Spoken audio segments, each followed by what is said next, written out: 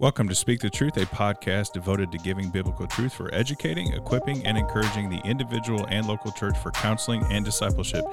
We're live from the 2019 Call to Counsel Conference, and we're joined live with our co-host, Shauna. Woohoo! Shauna Van Dyke Jeremy. here. Good morning. Good morning, indeed. And our special guest, Greg Wilson. Greg, how you doing this morning? Hey, glad to be here. Good Excited. deal. It's early. Got your coffee ready to go? Got my coffee ready to Awesome. rock. Yeah, well, we got some good questions for you today, so we're Okay. excited to hear from you. Yeah, we definitely do. And so with that, let's go ahead and get right on into it. So, Greg, if you would, just introduce yourself to our listeners. Yeah, my name is Greg Wilson, and I am a licensed professional counselor here in the Metroplex area, Dallas-Fort Worth area. I have a counseling practice called Soul Care Associates with just myself and a couple of younger counselors that I'm training and developing their counseling skills. So, How many years you been counseling now? I've been doing professional counseling like this for about 10 years, for about a decade. Prior to that, I was actually a pastor, so I was in the church. Awesome. Okay, so yeah. you good. You got a little feel of both then, so that'd Yes. be good. Very good. Yes. Very good. All right. Background, school, education. So have a couple of master's degrees from Southwestern Baptist Theological Seminary, Okay. and then just in December, graduated with my Doctor of Educational Ministry in Biblical Counseling from Congratulations. Southern Awesome. Seminary. So, That is a big deal. Congratulations. That is Yeah. not an easy feat, is it? no, it was pretty challenging, especially Yeah. while working full time and doing all the other things I was doing in the local church. So, Wow. Babe, we're totally so much wisdom here. We're out of our league. Yeah, I don't have a whole lot to say. So here we cannot say, does that make sense? Because it totally does to them. Does that make Right? sense, though? Yeah. They need to say that to us. So y'all, I say, does that make sense quite a bit? Okay, well, so. we give you permission for that All because right. it probably doesn't, but we're going to roll with this and I see just how realize it goes. sometimes my brain thinks and I just speak as it thinks, Yeah. and it may not necessarily make sense. So Yeah. I always ask, Yeah. does that make Anyway, sense? Love it. Yeah. All right. That's well, great. so you're here at the conference. You're going to be teaching on a track for domestic violence. Ugh. Yeah. Yeah. So fill us in on that. Yeah, so I mean, domestic violence is honestly something that the church as a whole has not done well at. We don't have a very good reputation in the greater community for the way that we have helped people. In fact, in general, I think that our reputation is that we've hurt people by basically kind of assuming that what is actually domestic abuse or domestic violence is really just kind of normative marital conflict. So By how would pointing you people- define it then? How would you define that then? Yeah, so my definition of domestic abuse that I use in my practice and that I've used in my doctoral program as well is the desecration of the image of God through patterns or a pattern of intentionally misusing power, overtly or covertly in words or actions to gratify self. That's very a thorough definition. Sure There's- is. And there's he a- memorized that. He's not reading a piece of paper, guys. He there's- had that. There's a lot. Yeah, well, I've talked about a lot. There's a lot of pieces to that, right? A lot of moving parts to that. But the thing that I think the church needs to really key on, and it's why I use that phrase at the very front of the definition, is that it's the desecration of the image of God in another person. Powerful. Because God has created us for rule and dominion, right? We know that from Genesis 1 and 2. And yet, in the fall, what's happened is that we have, just like we have with everything else, honestly, that the Lord's given us, we've perverted that and used it for our own selfish gain, really. And so the perversion of the call to rule and have dominion and have dominion over the earth, all of that has has turned into abuse. Like that's what when the perversion of that is abuse. In the tyrannical fashion. Do you Yeah, see that's abuse right. happening more in a gender thing? I mean, I think most people equate abuse. You immediately think male. Yeah. But, I mean, I know in our marriage, I really struggle with anger, and I totally threw remotes and fists. My husband has a scar to prove it, unfortunately. I mean, hey, I know that's Yeah. like just being Right. real here, but Yeah. it is not good. Right. And I think most people lose out on acknowledging that us women in wanting control and the things that we're doing is saying, hey, females are struggling with that as well. Would you agree? Or Yeah, it is in general. So the most conservative numbers that I've found is that about 85% of domestic violence, domestic abuse is male on female. Okay. Maybe Maybe I need to rewind what I just said. no, it's good. No, it's Cut relevant in our that culture. out, Michael. Cut that out. Because it does happen It does go the other way, and I think that that's an important thing to recognize. You will hear, and even those who are in our track this weekend will hear us use the language, and in all the literature, this is pretty standard, that when we're referring to abusers or perpetrators, we almost always use the masculine pronoun. And when we're referring to victims, it's very common to hear the feminine pronouns used. And that's only because that's just the most common manifestation of it that we see. But clearly, it does sometimes go both ways, and we have to be aware of that as well. Yeah. I think in the local church, to me, one of the things that immediately would stand out if I'm a pastor, if I'm a lay counselor, biblical counselor, you get that couple and all of a sudden this has been revealed in the session. There could be a lot of fear. Is a scary situation to be in, just like, suicide prevention and domestic violence is very real. And we don't know how to properly handle it. And so what feedback or advice would you give? Because it's sensitive. You want to be sensitive, but you also might in areas need to be aggressive and take immediate action. And so can you give us some tips on that just to alleviate some of those fears? And absolutely. So, and we were talking about this before we started. In general, this is one area where I'm okay with engendering just a little bit of fear in the local church in terms of, or at least maybe awe, or the fact that this is something that's very serious.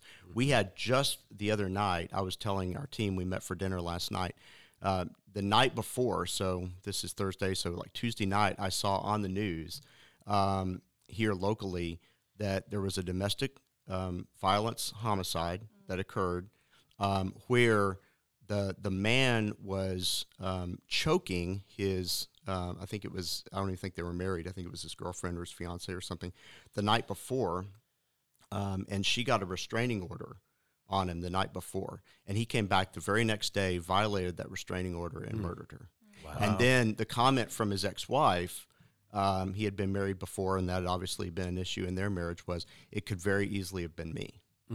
And so we have to take this seriously, as in people die from domestic violence, and it's an escalating pattern. And so when it gets caught early, praise the Lord, that's something to be excited about, and that's an awesome responsibility that we in the church, and then we who do counseling have, is to steward that disclosure or that discovery of domestic violence that it's an early, when it's maybe just emotional abuse, or when it's maybe just verbal abuse, hasn't even gotten to the point of strangulation like it had in that case I told you about, which obviously that's extremely violent. Right. But even when it's earlier in the process and it hasn't even maybe gotten physical yet, that's where often the church, and even sadly a lot of counselors that I know, have made the mistake of just calling this normative marital conflict. This is conflict in your marriage, and they continue to see this couple as a marriage counseling project. Where in reality, what those who have experience in this area would do is, that's the time that you really need to end marriage counseling. You need to say, we're going to suspend marriage counseling for now, and we're going to ask you, sir, typically it's the man, like I said, we're going to put you with this counselor who really is trained in working with abusers, and to the female, we're going to put you in this counseling with this counselor who's trained in trauma. Because really it is traumatic. And sometimes, especially earlier on, the victim doesn't even understand that there really is trauma that's going on here, that maybe is even attaching her to her abuser in an unhealthy way, right? And so she needs someone who can come alongside and say, what you've experienced is trauma, and this is an unhealthy attachment that you have to your abuser, and that's why it's part of the reason why we're separating counseling. So, Greg, because as you said, sometimes these women aren't even aware that abuse is going on. What are some indicators that women especially can be made aware of that would indicate possible abuse going on in the relationship? Yeah, that's really good. And obviously there are a lot of different ways that this can manifest. But going back to my definition, the key is a misuse of power and control. So generally, broadly, where you see that, so for example, In the financial area, he gives her an allowance, and that's all she can spend, and very tightly controlling on money. Maybe he doesn't even allow her to have access to the couple's financial statements or bank accounts or whatever. In the emotional realm, it's various means of kind of emotional control, whether that is like even limiting her relationships and saying, hey, I don't really like it when you hang out with that group of women or whatever. And it becomes this thing where he's controlling and manipulating. Like at the granular level of yes. everything. Yeah. Yes. And so, often that's where we pick up on it in marriage counseling, is when we see those elements of control. Again, I said in the definition, I think it's important for us to think about this overtly or covertly in words or actions. So there are a wide variety of ways that abuse can be manifested, especially in the early going. Mm-hmm. And so, but what we're looking for is any kind of manner of control, manipulation, anything like that would be a big key. So talk about the whole concept of gaslighting. It's just amazing when I sit with women who are in these situations and their norm is so skewed that it's very difficult for them to sometimes even accept the reality that abuse is going on. So this whole thing of gaslighting, what is that? So do you guys know the background of even the word gaslighting? No, that was actually literally just about to ask that. Because it sounds like why would you even call it that? It actually comes from a movie in the 1940s, I think, a really old movie. And basically, if I could just explain the plot line of this movie, that explains what gaslighting is, which essentially is this husband is trying to convince his wife that she's crazy. And so what he does is he goes up in the attic of their home, and she hears these footsteps, and she doesn't know what's going on. She says, there's something going on in the attic. And he's like, baby, there's nothing going on in the attic. It's fine. I don't know where you're getting that. Maybe you're just hearing things, And so, and that goes on for a period of time until she literally does believe that she's crazy. And so, and that's the origin of the term. And so basically it is a way of an abuser getting away with control by convincing his wife that she doesn't know what she's talking about, that she's crazy, that she just doesn't understand. Destroy credibility, and then I have absolutely, yeah. And a lot of times it's used spiritually, right, as well. Honey, you just don't understand. You read 1 Peter 3. You just don't get, what your role is in this situation, or, what's supposed to be happening, right? Instead of sitting down with her and actually walking through Scripture with her. Right, exactly. Yeah. And so, yeah, it's called, sometimes it's called colloquially crazy making, and that's what it is. Yeah. Gaslighting. I thought that was like a mob situation. Well, I think it was wise how you just encouraged us that you could be in marriage counseling and then see these things, and you terminate marriage counseling to get them the individual and sufficient counseling they need that way. That's right. That is so good, to just remember as counselors to realize, they might have come in for this, but you as a counselor might need to make a decision that is saying we need to go a little bit deeper in here. Yeah. Don't generalize everything, really pay attention to what's underlying.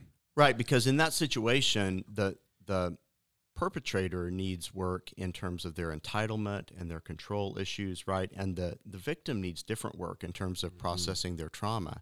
And if they are meeting in the same room under marriage counseling with a counselor that's their MO is just doing marriage counseling, then what tends to end up happening is that the perpetrator, whose MO is control, will try to triangulate the counselor onto his side, right? And so actually what ends up happening is covert abuse ends up happening actually in the counseling office. Wow. And that's, and then again, and then the gaslighting will occur. You just misunderstood what the counselor said, baby. You can tell that, he was clearly saying that you need to submit to me, right? And so, so you really need to avoid any kind of, if you've got in your church marriage recovery or marriage reconciliation ministries even, when in the early stages of abuse, that's not the place for that. Yeah. Let me ask you this, though, because we're saying, hey, we're going to separate them from a counseling standpoint, but what's happening at home? Would you advise a separation or anything to happen within the home? Yeah, so that's a really great question. And another thing that often in the church that we kind of get wrong. So, and we get it wrong a couple of different ways, right? So you've got some people in the church who have training on this, and what they say is, you need to get out of there just for your safety. I mean, I'm just concerned about your safety. You got to get out of the house. And then we've got other people that say, no, separation is that's like a step towards divorce, which in the church we don't believe in. And so we don't want you to do extremes. that. And so we want you to stay in the marriage.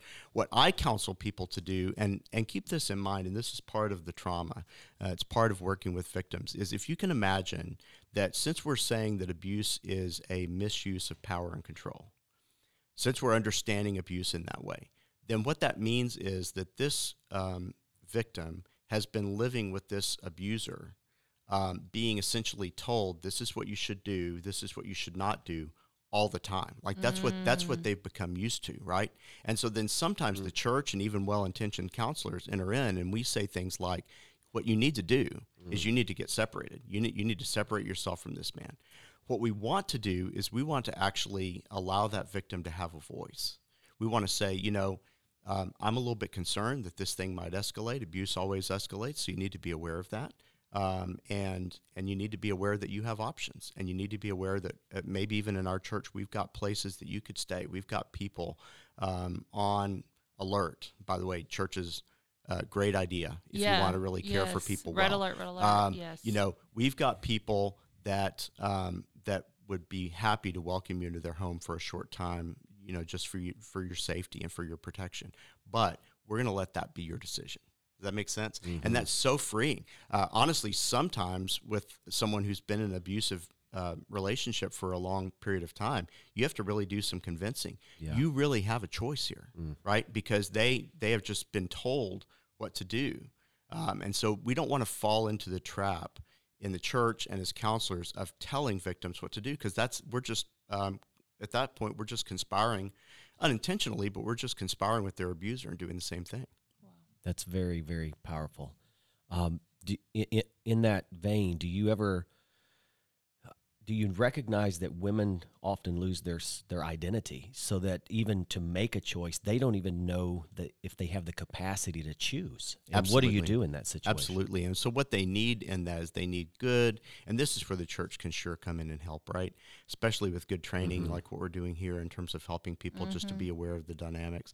They need good friends who can come alongside and just help them process that. And that does not have to be, it can be a professional counselor, but that doesn't have to be a professional counselor. That can be a godly person in the church who has training, understands trauma, and understands kind of these dynamics, and is able to say, look, you could do this, or you could do this, or there's a wide range of choices that you could do here. And then helps them assess their safety. Okay, so let's talk just for a minute. I would be remiss if we finish this interview and I didn't talk about safety planning, because that's huge. Yes, that is huge. Thank you. So you need to be able to help them come up with a safety plan. And really all that is, there's some online. Brad Hambrick has a great one on his website that you can pull off, and I can get you guys some others if you want to have those for your listeners later on. Yeah, that'll be good. But basically, it is simply just a set of questions that you're going to walk them through to help them kind of understand like what they would do if they got in various situations. So, for example, like where's a place, if you decided that you needed to leave the house tonight, where would you go just for a few days? And then if you decide you need to leave the house for a longer period of time, or maybe you're at that short-term place, but it's kind of expired in terms of what they're able to do, then where would you go if you needed to be out of the house for a few weeks or even a few months? And then where's the longer term plan that you would go? Would you go stay with, you have parents in the area, for example, or someplace where you could stay for a longer period of time, or, whatever that looks like, right?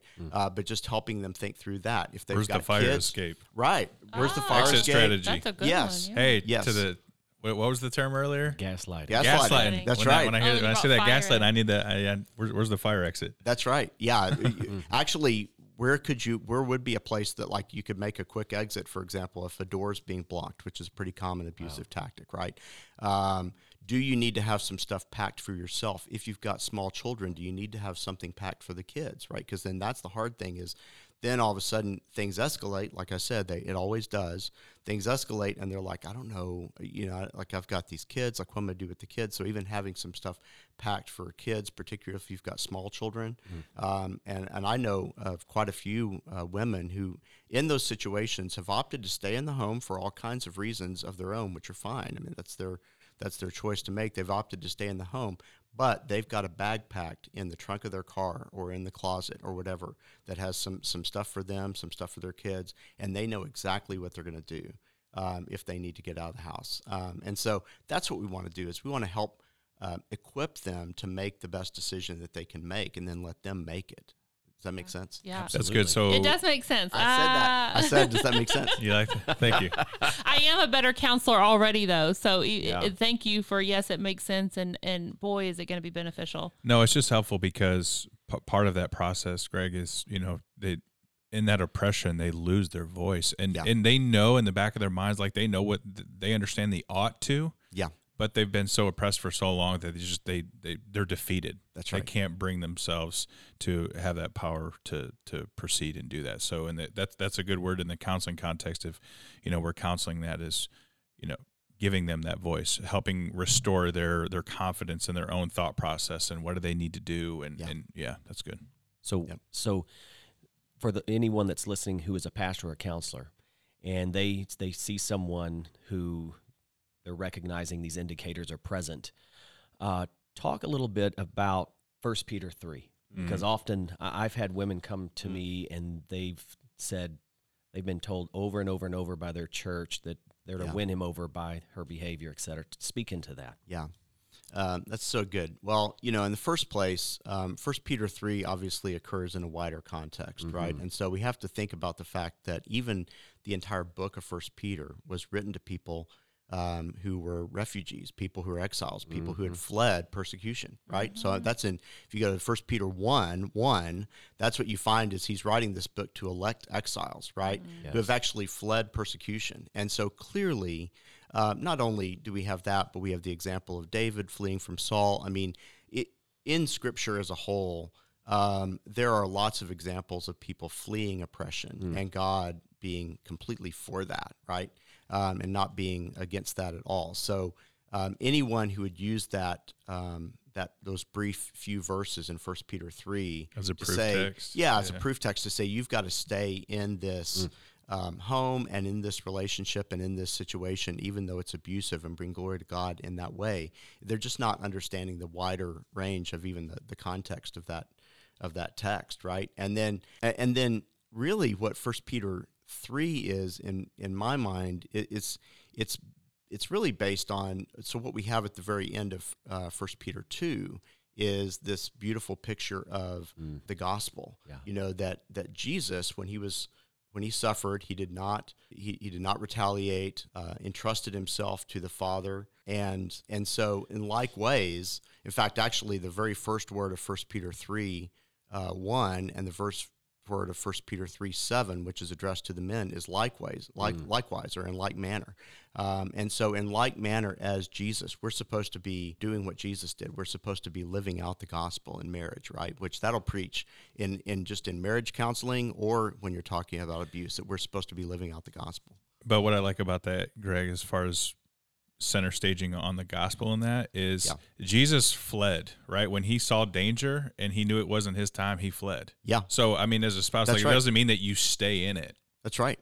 No, you flee. Yeah. So that's good. Yeah. That's good. I mean, even Jesus' parents, right? When he was first born and there was danger, they went to Egypt, right? So, I mean, lots and lots of examples in that Scripture. Speak against that proof texting that oftentimes happens. That speak against that, right? So our safety is important to God. And if we use the word oppression a minute ago, as we look at the way that God responds to oppression. I heard their cry. Right? I hear their cry. Yes.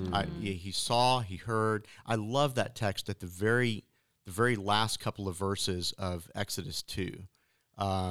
After it says, another king arose in Egypt who did not know Joseph, right? And then the people of God are being persecuted. It says that God heard, he saw, he knew, And then in Exodus chapter 3, he acts by sending, by appearing to Moses in the burning bush and sending a rescuer, right? Wow. And so God is all about rescuing the oppressed. And in the church, we need to be about rescuing the oppressed and not encouraging them to stay in. Yeah, those so not to over situations. spiritualize, but great. in that particular moment, we become the Moses in that situation to help them, deliver Absolutely. them out of that. Absolutely. We've got a calling to, again, going all the way back to the image of God that I started with, right? We're talking about the desecration of the image of God. Let's talk about actually living into the image of God and doing what we're supposed to be doing as image bearers, right? Which is doing what God would do. And what God would do is he would rescue the oppressed, and we need to be doing that as well. So like in one anothering well, right, in the local church context, That's right. if I'm seeing my brother and sister being oppressed and seeing that image of God being desecrated, Yeah, like I want to help them out of that. that's right. And we actually have an obligation. I definitely think it becomes obligatory in that moment for us to do That's something right. on that. Yeah, Yeah. that's good. Wow, lots of mic drops here today already. But listen, I can't let the women off the hook. And I know that I kind of was raw earlier, but I do think there's a form of abuse for our wives out there who are controlling and nagging and manipulative, and that can definitely be a form of abuse. Would you agree to that? And what would you directly say to those women? So there's a couple of things. So keep in mind that when we're talking about abuse, we're talking about patterns. I used that word earlier as well as part of the definition.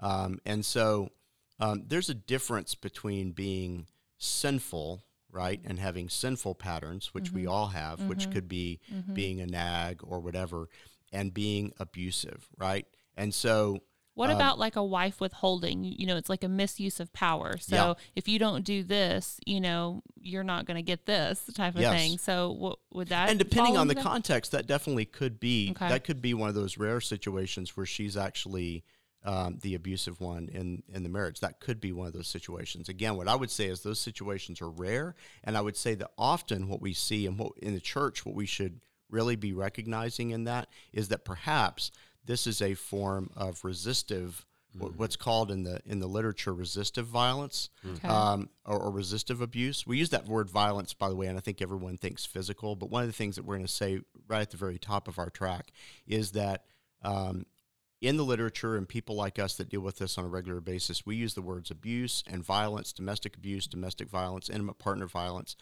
We use those words interchangeably because I would argue that someone who has a pattern of, cutting down or condemning or hurting someone, even with their words, is still being violent. Yeah. Does that make sense? Yeah, totally. And so I got off track a little bit there, but what I was saying is I was trying to differentiate between what we would call abuse and violence, and what we might say is resistive abuse. Like I've had lots of situations where my client, who in my case often is the perpetrator that's coming to me, shows up saying, the last thing that happened was my wife hit me. Does that make sense? Yes. So she actually hit him. But then as you're talking about things, why did she hit him? Well, she hit him because there is this maybe even covert pattern of control and manipulation that he has been using on her for so long that she snapped and she couldn't take it any longer. She didn't have people walking with her who said, hey, here's some options, here's some things that you can do. And so she responded, yes, in a sinful way, but not necessarily in an abusive way. And so I think we have to differentiate, what is sin and what is abuse. In abuse, it's going to be those patterns of manipulation and control. Yeah, that's really good. Thank you for sharing Very that good. and clarifying all that. We could have a million podcasts of just this topic. So we have just in transitioning of Speak the Truth, we're wanting to encourage churches to build counseling ministries. And you've actually played a huge part in the Village Church. And so what would you encourage churches out there of the importance of pastoral care, maybe where to start, I don't know, eliminate any fears or hindrances they might have. Do you have any feedback or advice for them? Yeah, so the biggest thing when it comes to abuse, and part of what we've done at the Village, as you mentioned, I'm a care deacon at the Village, so I'm not on staff there. I'm just a volunteer, but I'm a pretty involved volunteer. And what we've chosen to do is we've chosen to train a group of men to walk with abusers and train a group of women to walk with victims. And we use that term. We love that term in the church, walk with. I didn't even really define that, but we use that a lot in our vernacular.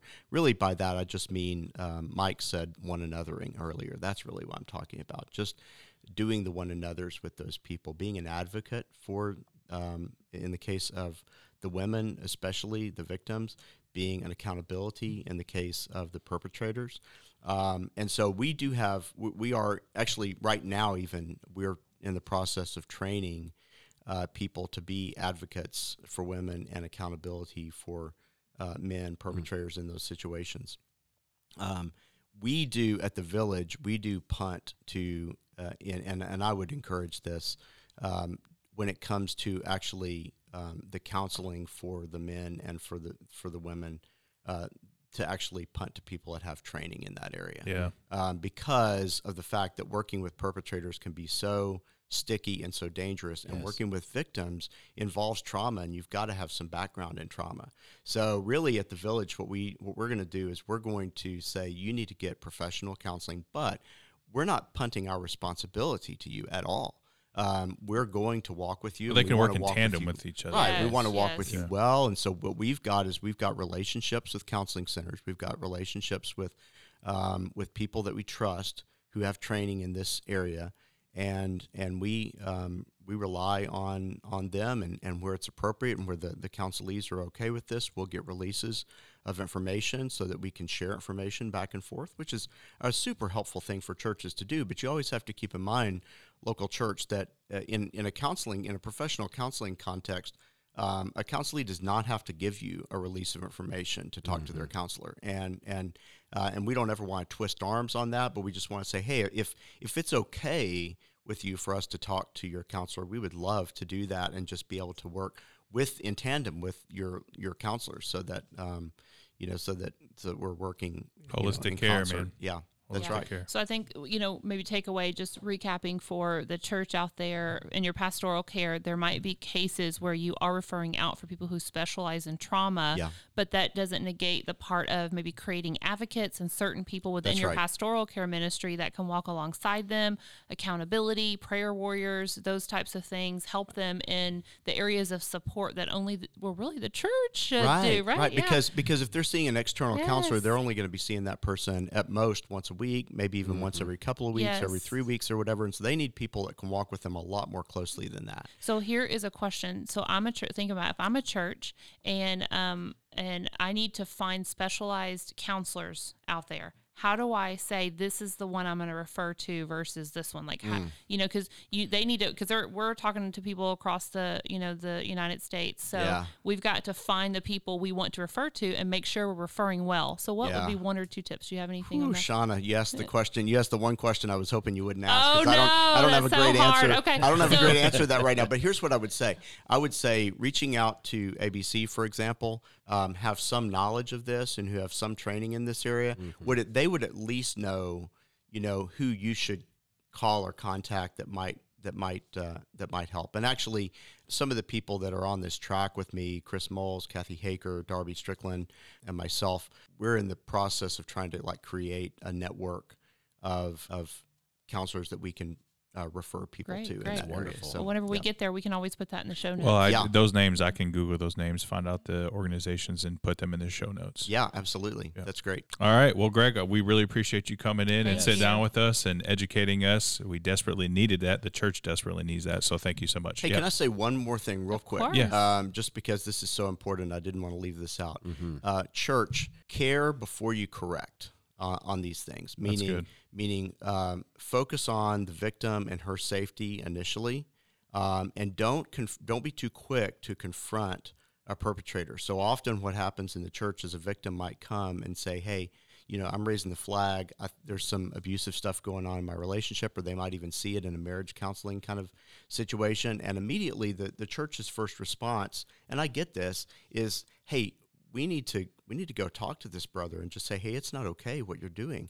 And yes, that conversation needs to happen, but we have to realize that if that conversation happens too soon, while the wife is still in this situation, what might he do, right, if he is already bent on misusing power and control, when he now finds out that the secret is out and people in the church know? And so we want to make sure that her safety is paramount, and that when we confront perpetrators, which we should do, hear me saying that, but when we confront perpetrators, we need to do that with the advice and consent of the victim. Does that make sense? Yes, it does. Makes a lot of sense. Thank you, Greg. We appreciate it.